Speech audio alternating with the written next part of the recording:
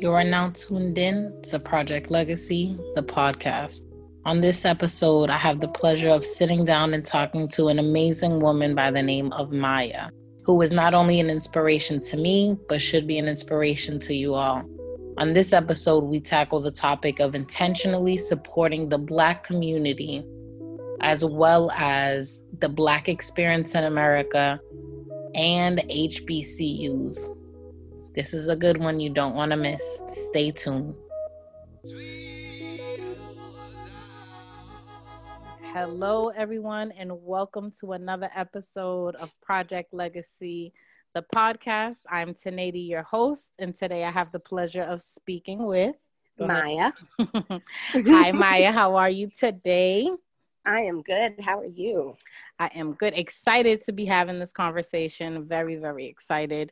And like we were talking beforehand, this is just something that I've always really wanted to talk about with somebody. Rooting for the Black community, supporting people of color, and just really embodying that as a whole. And, I just feel like, again, you are the perfect person to have this conversation with, because I feel like you do embody just that. And I can't remember exactly what it was that made it finally click that it was you that I was going to choose for this episode. But I am so grateful that you agreed to come on. So before we even start, thank you for sharing your time with me and, being so willing to have this conversation today. Thank you for having me. No problem. So the very first question in true Project Legacy form is, who is Maya? Right now, at this moment, who are you? Yes. So I am a wife of 5 years to a wonderful Black man. Hey. I am an older sister, and that means a lot to me, especially during the pandemic, when everything really started to get crazy back in March and April. My sisters, actually, both of them, one from LA, one from Maryland, moved in with us for about 2 months. So our household size doubled. It's really just me, my husband, and our dog. And so really gave an opportunity. Living in a house with 2 extra adults was interesting. But I hadn't lived in the same house with my siblings since I went off to college. So really having the opportunity to live together again, to reconnect, to get to know each other. Like, we always kept in touch, but now it's like daily or at least several times a week that we're talking to each other, because we really had that chance to rebond. Nice. So that is something that's really, really important to me. I am an HBCU graduate of the illustrious Howard University. Shout out to Kamala. Hey. And I am an HR professional, and I'm passionate about all things Black business. Yes, ma'am. Love that. Great way to segue right into our first question. So one thing that you are super uber proud of is being a Howard alum, which I absolutely love, because if I could have gone, I would have loved to gone to an HBCU. Now more specific, because I feel like when I was in high school, like HBCUs just weren't, not publicized, but like a lot of people around me weren't talking about HBCUs, like Boston, absolutely, as you know, is like super white, racist internally, like we have a lot of racist systems in place, including in our educational system. So like HBCUs just weren't a part of my conversation. I wasn't in circles that talked about HBCUs, but I would love to kind of have you talk about your decision to go to an HBCU. Like, was that always your plan? Like, was there a moment when you were just like, nope, this is what I'm going to do? And then also just like, what was the experience like for you as an alum of an HBCU or going through that process? Yeah, so a little bit about my background. I was born and mostly raised in Detroit. So I grew up in an environment where there was a fully functioning Black class. What I mean by that is you had each of the classes represented just within the Black community. And so that is a privilege. It really is. And I didn't realize until after we moved out of Detroit, like how much of a privilege that was and how much that was a foundation of just who I am. And so moving from Detroit, we then moved to Cincinnati, and then moved to Indianapolis for like the last 2 years of my high school. And Cincinnati, I was in a predominantly Black school, which I enjoyed. But then when it came to high school, my mom had put me into private school, which was an all girls, mostly white private school, that I was just miserable in. So then we ended up moving to Indianapolis, and I went to high school here for a couple of years. Even though it was more diverse and I had some people that I was able to connect with a lot more than my previous high school, I still just felt like, man, this just doesn't feel like the environment that I am comfortable in. Right. And that I can be my authentic self. And so as I was looking at colleges, I looked at, PWIs and HBCUs. I really went back and forth a lot about the decision. Ultimately, I remember I think it was my junior year, fall break, we did an HBCU tour. So I had give huge props to my mom for really making sure that we went to go see all these schools. Right. So we drove all along the coast and we saw basically anything that was from Atlanta kind of all the way up to DC. So we stopped at a bunch of different HBCUs, and I remember getting to Howard. And at that point, I hadn't decided fully on going to an HBCU, but I had kind of come down to, 2 PWIs and then 1 HBCU that I was going to consider. And when I stepped on campus, I just felt like this is it. This is where I feel like I can be myself. This feels like home. This feels, even you go through all these campus tours and all that when you go to all these other campuses, and even just the authenticity that I felt kind of walking through campus was just so, it just really stuck with me. And when I left, I just knew that is where I needed to be. And to your point about, when we were growing up, people didn't really talk about HBCUs. And I love how much pub HBCUs are getting right now. I think that it is amazing for the next generation, because there's some people who have told me flat out, I didn't even know that HBCUs were still a thing, really. I thought that there were just a couple of little small ones.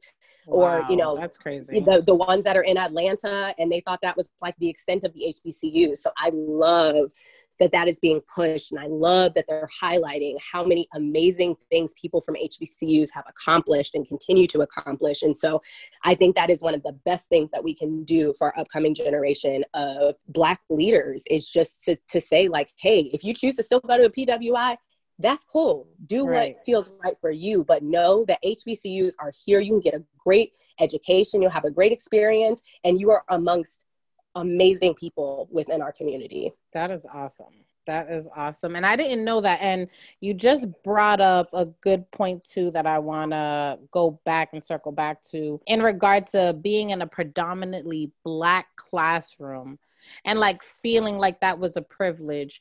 Was that something, do you feel or do you know if that was something intentional by your parents? Was that something that was important for them as parents to make sure that was the experience you had? Or was that just due to circumstances? Because I'm just interested as a parent myself. I think it's so dope that you have that. So I'm just wondering if your parents intentionally made sure you had that experience.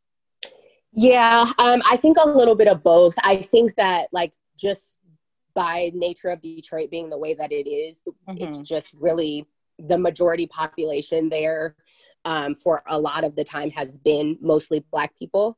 And so I think that was just a privilege of living and growing up for part of my life in Detroit.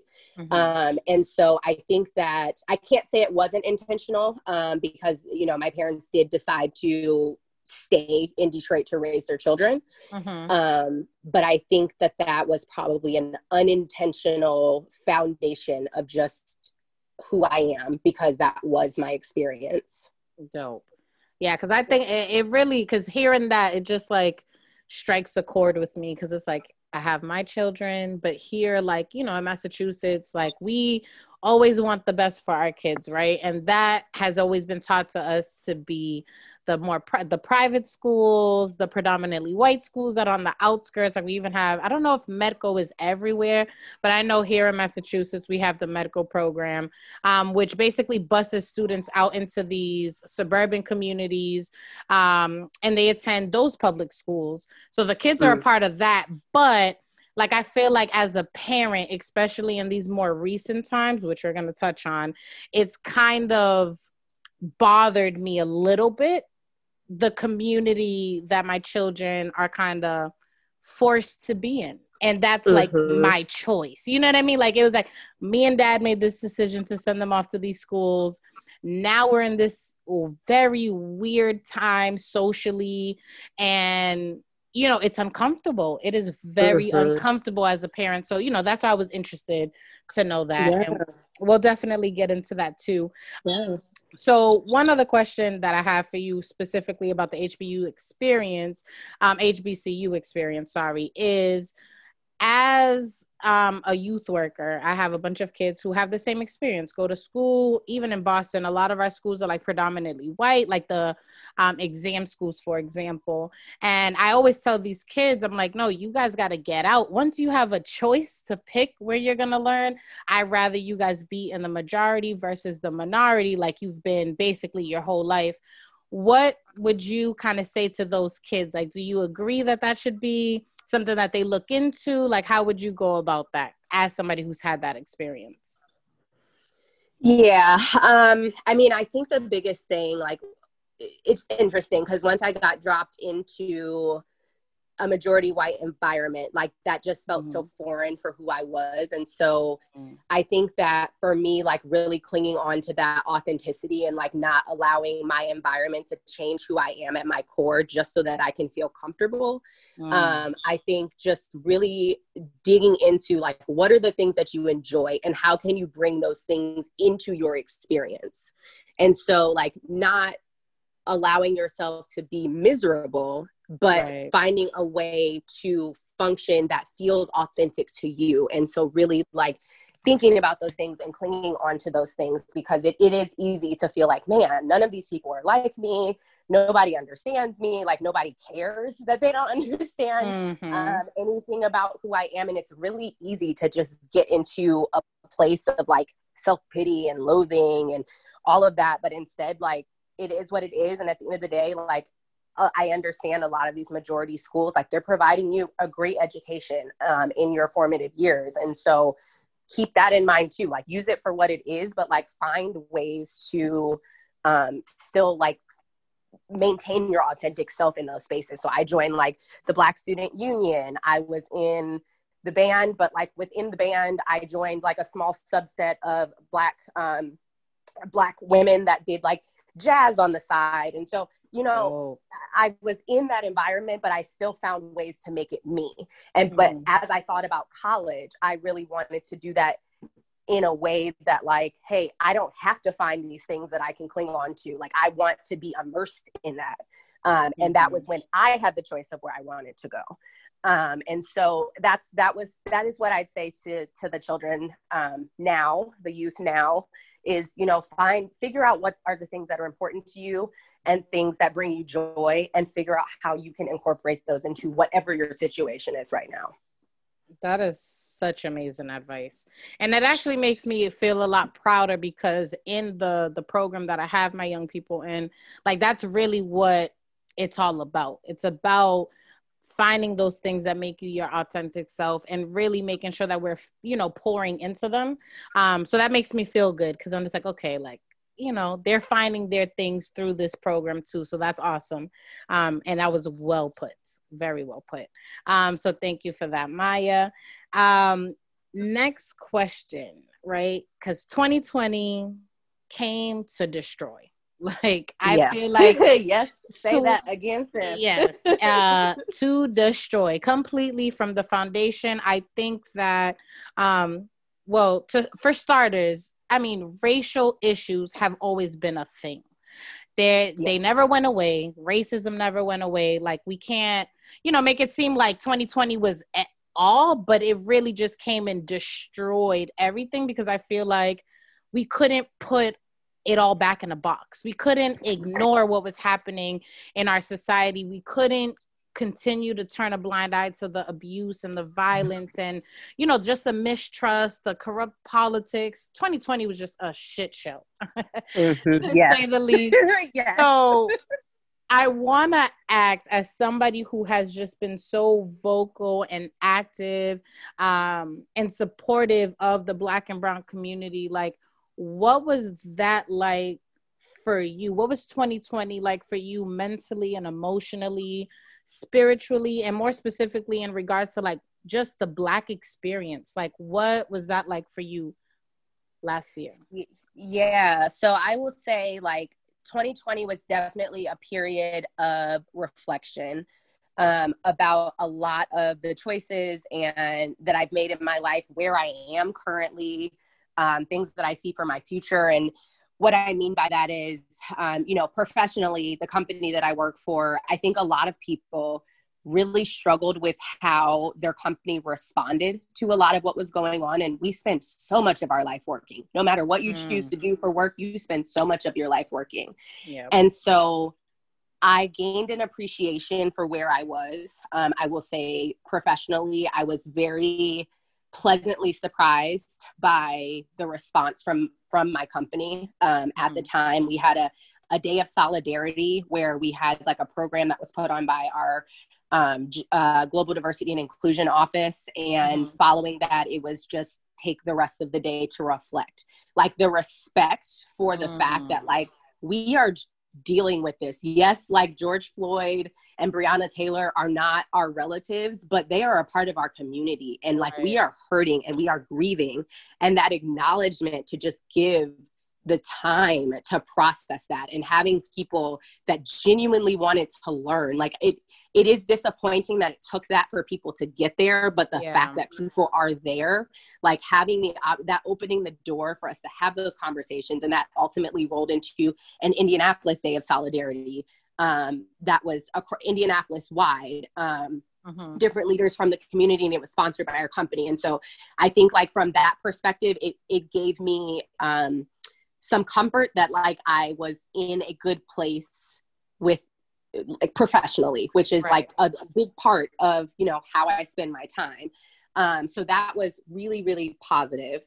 And on the other side, I would say it also kind of had me reflect on, what are the businesses I support? As through talking to your god sister Brianna, I've always supported Black businesses and, done everything I can, within kind of, day-to-day stuff, self-care, all of that. But I would say that there were still a couple of majority businesses that I supported, and there was nothing wrong with that until all of this happened. And I started to really scrutinize, what are you posting on social media when all of these things are happening? Did you speak up in support of the Black community? And for people that didn't, I addressed it. And there was a very big turning point for me. Like, again, I've always been pro-Black business, but I had reached out to a nail salon that I was scheduled. I remember I booked like in April for like a June appointment, because I was like, you know what? I want to support them. I know they're going to be struggling with everything being shut down. And it wasn't that they weren't active on social media. They were just active talking about anything other than what was going on. And I'm not saying that you have to say, I'm not prescriptive on what you need to say, but you need to say something. And so I had sent an email to basically say, I want to cancel my appointment because I will no longer be supporting businesses that don't publicly support Black lives. And I went on to say, if watching a man be strangled in the street is not enough, like lose his life in the street is not enough for you to speak up, what will be? And that woman that received my email canceled my appointment and did not respond to my email. No response. Yeah.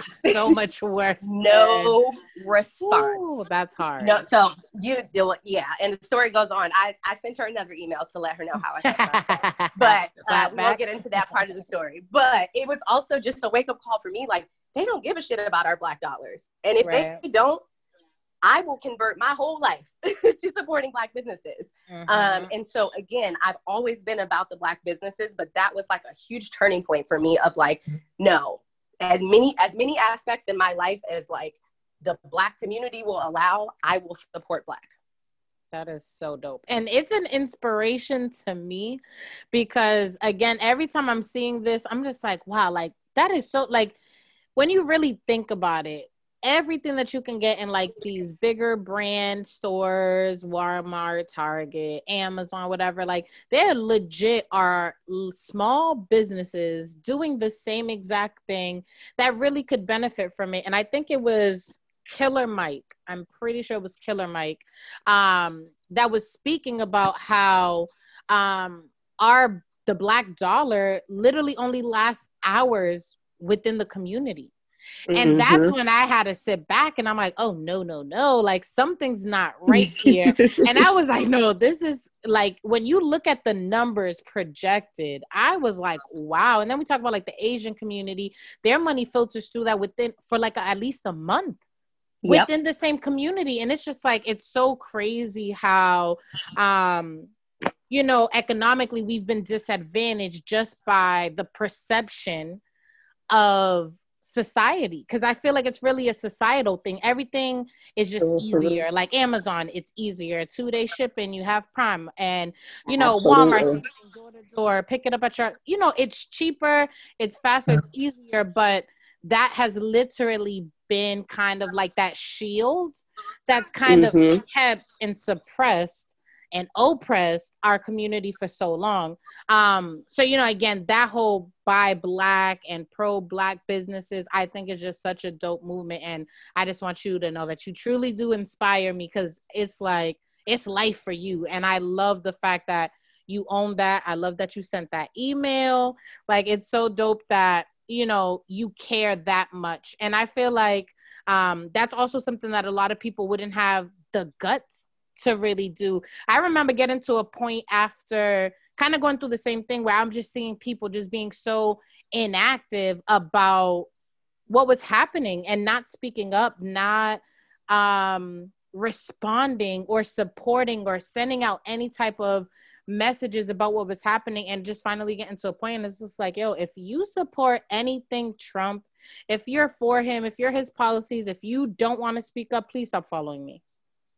Please stop following me. Like, I do. You are not welcome here. Yes, exactly. Like, you are not welcome, because it's one of those things that, just like you said, it's not about like, one thing I really wish I could have done was gone and been a part of like a protest. Unfortunately, just because of the nature of COVID-19, having 3 kids, like, you know, it just was a risk that I wasn't comfortable taking. But, you know, by sharing these posts and talking about what was happening, sharing my feelings and having people read that, I feel like I made some type of impact. It still helps me feel, you know, like I'm doing something. And, you know, this is the same thing that I teach my young people too. Like, they probably post about stuff and social justice and Black rights more than I do. But it's so inspiring to see that. And I agree with you, like you said earlier, this new generation, with the way, you know, things have kind of taken this turn in society with this pro-Black push, I feel like I'm very optimistic about the future, I'll say. Absolutely. About the future and how our young Black and brown people are going to grow up in this next generation. I feel like this new wave is going to be super dope, talking about, you know, Biden's cabinet, how he has all these new people, diverse.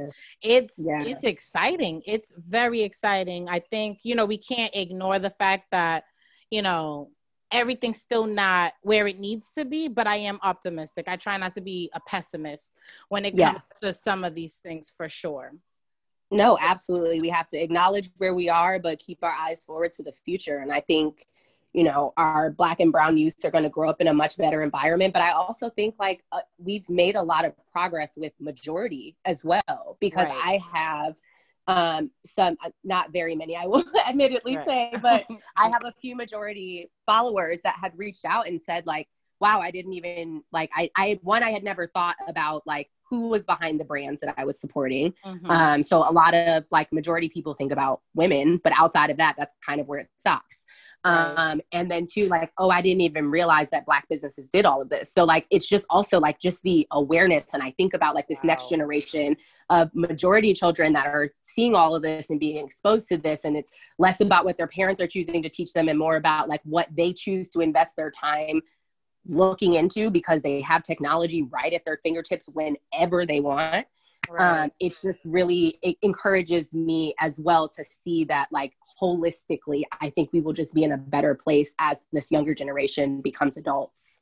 Yes, no, this is definitely a time to remember. I literally tell, my kids as well as my teens, like, we're living through history. Like, Yes. nobody's A gonna little too much forget. sometimes. For real. Trust me, for real. I feel like it's overwhelming. And I think that's the biggest thing too. And this kind of ties into my next question is like, I think for the wider scale of people, right? And more specifically, the people who may have the privilege of not having to experience these things daily. Like, I mean, police brutality isn't something that was foreign, right? Black men being profiled wasn't foreign, but that's just because of the community in which I was raised in, the people I knew, the things that I seen, so these things weren't foreign concepts to me, right? Right. But on a wider scale, like when everything started happening and just being so open and out in the open, so many people just kind of, how do I say? I'm trying to find like the right word to say it because I'm They trying. couldn't deny it. They couldn't claim ignorance anymore. Yes. That's really what it comes Oh my down to. God. They can no longer claim ignorance. If anyone says that they don't know, I call it willful ignorance. You have chosen to not educate yourself. And the thing is, you don't even have to try that hard. It is right there for you at any point. Yeah. And like we talked about like George Floyd and Breonna Taylor, they lost their lives. But you also have things like whatever her name, Central Park Amy or whatever her name was, oh that my God. Profiled that bird watcher. Like, do you understand? I mean, they had someone that walked through one of the district attorneys walked through what happens when someone is incarcerated and the amount of time that people spend, especially in New York, in the jails before they even make it to court. And if you don't have money to bail yourself out, whether or not you actually did anything, you could be in there for months. Think about what that means. You lose your job. You can't pay your bills. You likely lose your housing. I mean, your entire life can fall apart because some woman decided that today was the day she's going to racially profile a Black bird watcher. Right. You cannot be ignorant to those things anymore. It's right there in your face. Yes. And I feel like that key term, ignorance is bliss. I feel like this is the time where that was just kind of totally inappropriate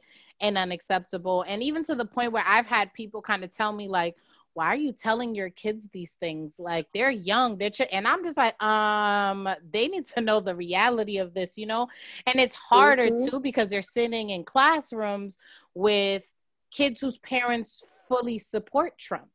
And their kids then are now saying things like, I remember one time my daughter was in class and she like literally muted herself and ran to me and was like, Mom, this boy just said Trump's a good president. And I was looking at her and I'm like laughing because she was just so disgusted. She was like, can you believe that? And I was like, Tina, everybody feels, differently, his parents, but she just couldn't understand because for me, it's just one of those things. And I try not to, it's not about teaching them to dislike white people because I feel like that's what the narrative tends to kind of come across as, or people try to portray it as. And it's like, it has nothing to do with that. As long as you treat me as I'm a human, I can treat you the same way. And that's always been the issue. So, me and my kids have had these more difficult conversations, but it's also, disheartening to me because now my kids they're iffy around police officers, right? And my daughter used to go to preschool in the Boston Police headquarters. And we got along with those officers, so now after kind of hearing these stories and knowing what's happening in society, my kids are viewing the world in a very different way.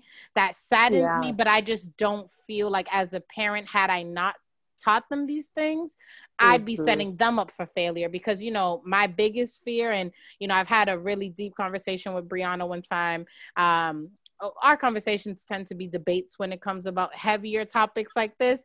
And it was just going back and forth. And I was expressing to her, my biggest fear, is, you know, especially with them in a predominantly white school and befriending, you know, predominantly white friends, being in these communities that, God forbid, they're ever in a situation. And again, this is the concept that I think a lot of people miss when we preach these things, is that I can say that, you know, my son is a good kid. My son, you know, is educated. He's respectable. He has all these things. But any officer could come by and look at my son and 100% profile him.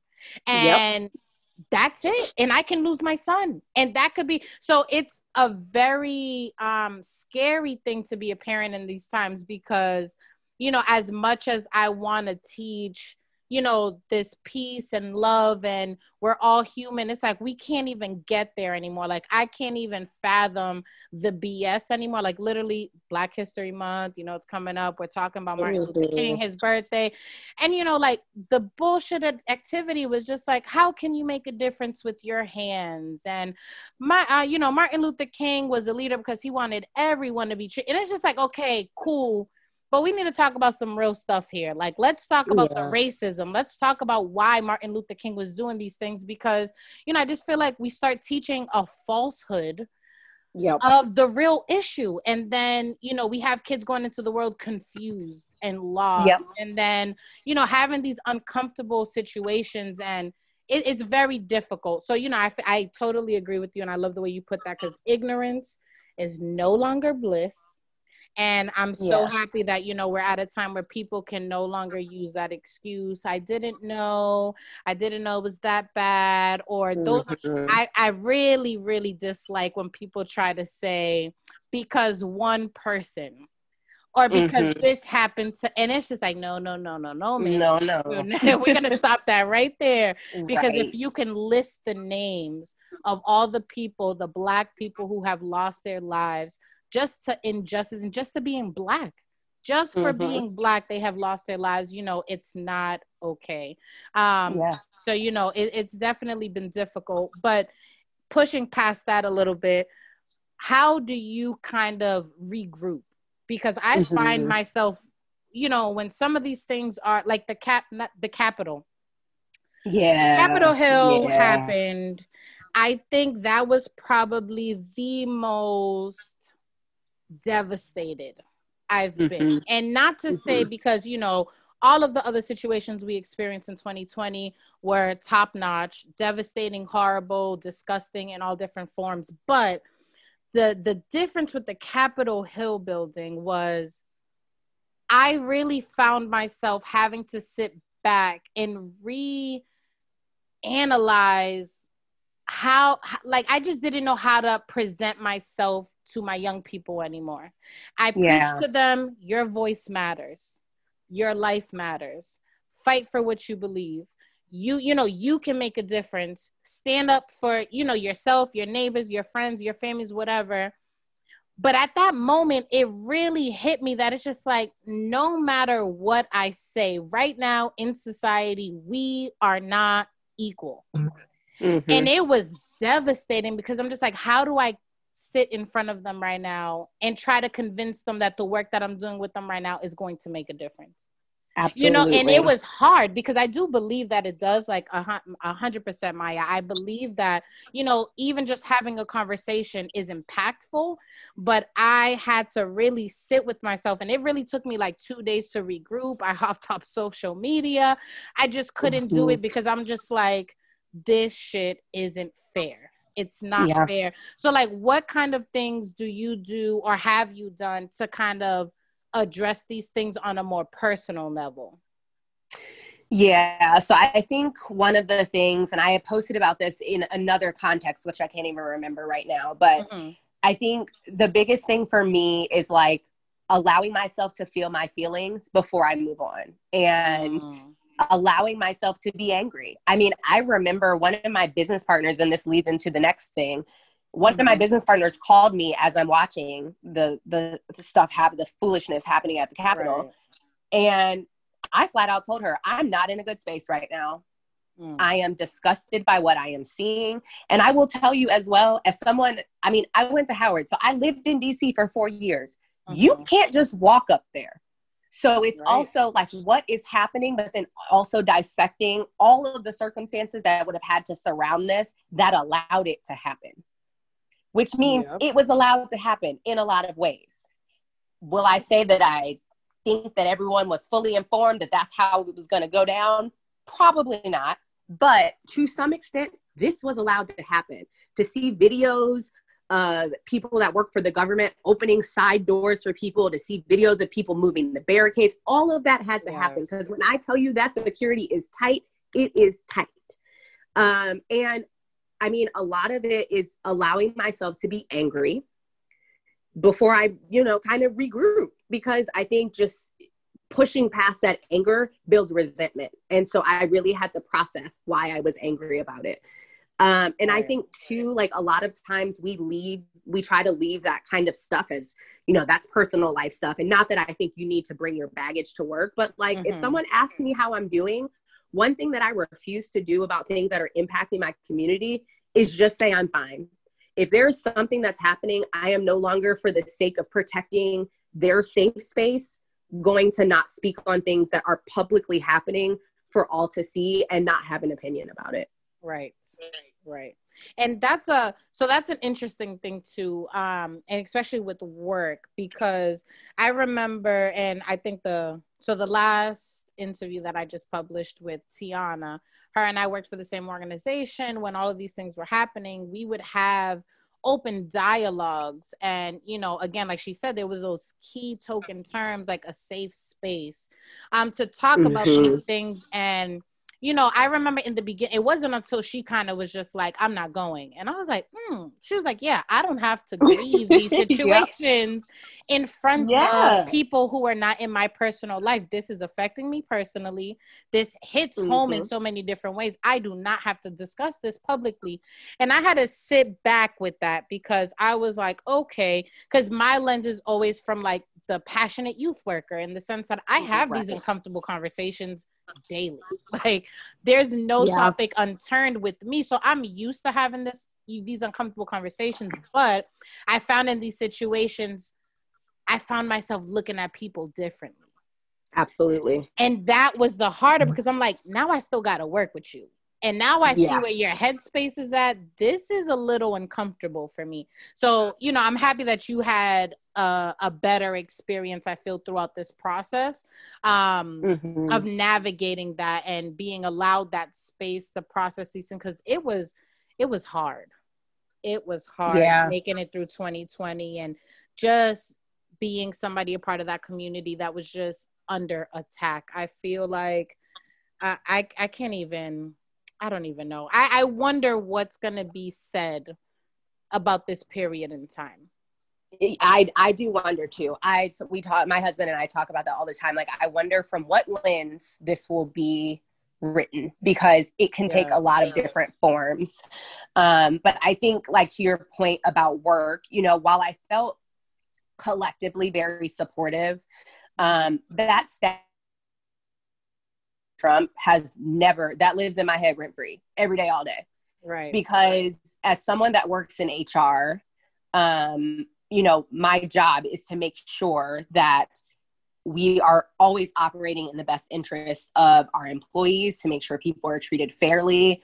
And that is an internal struggle that I have when I'm fairly certain someone that I'm working with is a Trump supporter, or is not in support of what I consider to be the right side of history as it relates to racial issues. And so while it's not as prevalent, and it's not how I would describe our general culture, I do still have those moments where I very much struggle with working with certain people, and having to keep my professionalism at the forefront, because, that work is not the time or place to air out, to kind of go through politics and all of that. Right. But like, when I say, if I'm having a bad day because something is going on within the Black community, I will allow you the space to have your opinion, but you also need to give me some grace that, like, I refuse to not be a whole person when I come to work anymore. Right. And that's totally fair. I feel like that is amazing that, you know, you have that, you know, that foundation and that grounding to just be like, no, this is it. Because I feel like a lot of people are forced to just, you know, I feel like, and it's gonna sound weird saying it, but like I feel like they're forced to be Black in certain spaces, in the sense that it's like, well, we know this is happening. How do you feel? What are your thoughts? And it's just like, Yeah, no, being the no, no. representative. Exactly. Yep, Like, no, being no, the no. representative. You don't get to do that to me. You don't get Yep. to call me and ask me about this. And I even had a situation with, you know, a parent kind of calling me and kind of just being like, oh, this is just so unfair. And, you know, I hate this. And, you know, we should all be treated equal. And I'm just kind of like, Yeah. like, I can't make Saying, you yeah. feel better about being white. Like I just can't. I don't have the official Black card to trump your whiteness because you feel uncomfortable with what your people are doing right now or how your Right. people are being portrayed. And I feel like, you know, again, this time has been very trying for people of color because I feel like people are looking to us to make it better, right? Like it's like always, you know, well, what can we do to make it better? And like, and it's just like, no, you need to let us sit where we're at right now because right now Yes. we're pissed the hell off. You guys still aren't doing what you need to do. Let us breathe. You know, I think this transition of power right now with Biden, and that other guy, I'm not gonna bring him up, but you know, I feel like this transition has definitely brought like a more positive cloud, in the sense that I feel like a lot of us can breathe again. There's not this, Yes. I feel like every day we were like on the news, what is Trump doing today? What is happening in the White Right. House? What is the, you know, like And at any point that us. all hell could break loose. Yes. I mean, And really, then we were worried that all hell could break loose at any at point. any moment. And we were stuck at home on top of it. Like there was no way that we couldn't go to bars and go check. Like we couldn't do anything for fear of COVID. Holidays were different. It was just such a horrible combination of circumstances that I think really, really just, it didn't serve us well when it came to just kind of like, you know, our emotional balances and spiritual and all of these things. But, you know, I'm happy we're making it through, you know, to leave that on a more positive note. I think we're definitely, yes. And that inauguration, amazing. Like, let's get into that. Poetry, everything was dope. Everything was dope. Yeah. And I will say on a positive side, one of the most positive things that I heard in support of the Black community is one of the town halls we had. A majority person said, it is not Black people's job to be your sounding board or to educate you on all things Black and how Black people feel. They brought up the fact that one, a lot of information is at your fingertips, but two, if you say that you're an ally, then you need to formulate your own opinion about how you feel about this. And it's not your Black friend or your Black coworker's job to educate you. And so like that is a statement that has always like really, really stuck with me as I think about the future and like what positive things are to come because of just the pure chaos that we lived through in 2020. And that is one that I really think about. Like, I think that there will be, and it obviously is not going to be everybody, but I do think like statements like that, where it's like, no, like for one, y'all ain't been listening to us for all these years because there ain't nothing happening that we haven't been telling you for decades. For one, so let's start there. You didn't hear our voice before. It's not our job to make you hear it now. But two, you need to educate yourself. Like if you say you're an ally, then you need to make the choice to be better. And so as I think about just like, even just the people our age that are hearing that message and the children that they will raise to be socially conscious. And that gives me a lot of hope for the future. And so I think we saw the ugly, ugly, ugly side of America in 2020, but I do think that there are a lot of positive things that will come from it. Because it's opened people's eyes and it's pushed people to action, even if they're not, out in the streets. Like, it's just, I feel a change in just how we operate. And that makes me very optimistic for the future. Yes, no, for sure. And I think that is really, I feel this shift of like the community coming together and finally just kind of being in support of one another. I do feel that as well. And, you know, that is also 100% feeding into this optimism that I have. And, you know, with that, like, this conversation has been so amazing. Like, Maya, again, thank you for having this conversation with me. But before we even get into like the send off and your last message, how do you go about finding Black owned businesses? Because, you know, it's something I really do want to leave our listeners with. But like, what kind of ways do you go about finding it? Is it all social media, online? Like, how do you go about that? So social media, I started, I remember when Instagram first started allowing you to follow hashtags, I was like, why would I follow a hashtag? Like, it just felt like a weird thing to do. Right. But I started following hashtag Black owned businesses, hashtag Black woman businesses, hashtag Black owned skincare. I mean, anything that was aligned with the products or the services that I was looking for, I started following those hashtags. And so that leads me to different businesses. And the other thing too, that I love about our Black community is that we push for each other. So a lot of the Black businesses that I follow put me onto other Black businesses because the, you know, help as you climb mentality that we have within our community. I love that about us.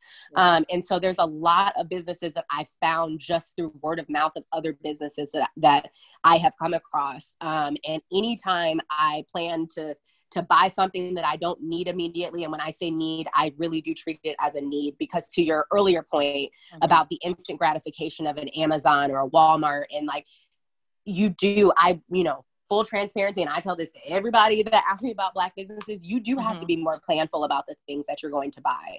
But that's because these things aren't just sitting on the shelves. There is a person or a small team of people that are hand making in a lot of situations these products. And so they are going to take more time. But if there is something that I'm looking for, that's a want, or something that I need, but not right now, I will go through Instagram or go onto these different, you know, We Buy Black is one of them. There's several different websites that publish a lot about Black businesses. And so I'm very planful and thoughtful about, you know, when and how I go about purchasing things. And so I think it's just one of those things, if you get in the habit before you buy anything, just look into, you know, how can I do this in a way that supports a Black business? It's actually not difficult at all. And so it's just really just changing the mindset. And again, as I mentioned, like, I've always been pro-Black business, but having just everything that happened this year, like, really get me into like, no, like, I need to do everything I can to support this, the Black community and Black businesses. And like, I'm already doing this. Why am I not sharing it with other people? Right. And, you know, really just as I think about, you know, I was able to go out and protest a couple of times, but you know, that's a long-term fight. That's the long game. But as I think about today, right now, what can I do to impact and continue to boost and promote the Black community? It is helping to spread people's businesses and spread awareness of people's businesses, and hoping to inspire someone that's sitting thinking about starting a business, that's not sure if they have a market. Like, it's just all of it that goes into, you know, what it means to support not only a small business where you're supporting an individual, not an enterprise, and then a Black business on top of that, and just seeing, you know, how much more we can do with our Black dollar than to just go with what's convenient. You get better quality on top of the fact that you are lifting your community. Right. No, for sure. And that, well, thank you for that. Let me start there, because I didn't know that you can follow hashtags. So I just learned something today. So thank you very much for that. Because I had no idea that was, so look at that. You're one step closer, right? And I also think that, you know, you bring in and highlighting that you were already doing it, and now it's just a matter of the educational piece and letting people know these things too. Because I just really feel like one person can really make a difference, because it's like, how many other people are seeing your stories and now they're buying Black, you know? Like, I just think it's really inspirational that you kind of just have this approach that, you know, it's not even about seeing the reward, it's just knowing that you're doing something to help. And I love that concept. I love it so much. So before I let you go, I want to ask you for one gem We talked about a lot of things today, and I know this might be a bit harder to kind of narrow down in on one thing you want to leave our listeners with. But what is one thing that you really want everyone to walk away from this conversation knowing, feeling, however you want to take that? Yeah. I think the one gem I would leave is be intentional with how you carry yourself, how you spend your dollar. I mean, all of it matters. And I will even say, like, I was very intentional. I'll give another example. In Q4, I said, any dollar I spend outside of groceries will be spent with a Black-owned business. Mm-hmm. And that meant Christmas gifts. That meant, the whole of it. Everything, anytime I spent money, I spent it with a Black business. And that was an intentional thing that I set. And I found probably 50 new businesses that I didn't know about. Wow. Just because I had things that I knew I wanted to buy for specific people. And I was like, nope, I don't care if I can run to Target and get it. I will find a Black-owned business that makes this. And I think just that intentionality made such a big difference. And so just really, it's easy to impulse buy things on Amazon. I get it. It shows up the next day. It's right there on your phone. Totally understand. But like for anything that you want to make a change with, anything, like just be intentional and like stick to it. Don't go for easy. Be intentional and stick with what you said. Yes. Thank you for that. I love that. Wise words from the beautiful Maya. Thank you so much, Maya, for that. And thank you, everybody, for tuning in today. Maya, thank you for sharing your amazing energy with me today. Your energy was appreciated deeply. For sure. Well, thank you for having me. This was great. Yes, and I'm pretty sure we'll be doing this again. I feel like all of my guests for this season have just been top notch, that like I feel like the conversation just isn't finished. So just keep your eyes and ears open for my next invitation to have you on again. Awesome. Sounds good. For sure. So this is Project Legacy, the podcast. Till next time, everyone.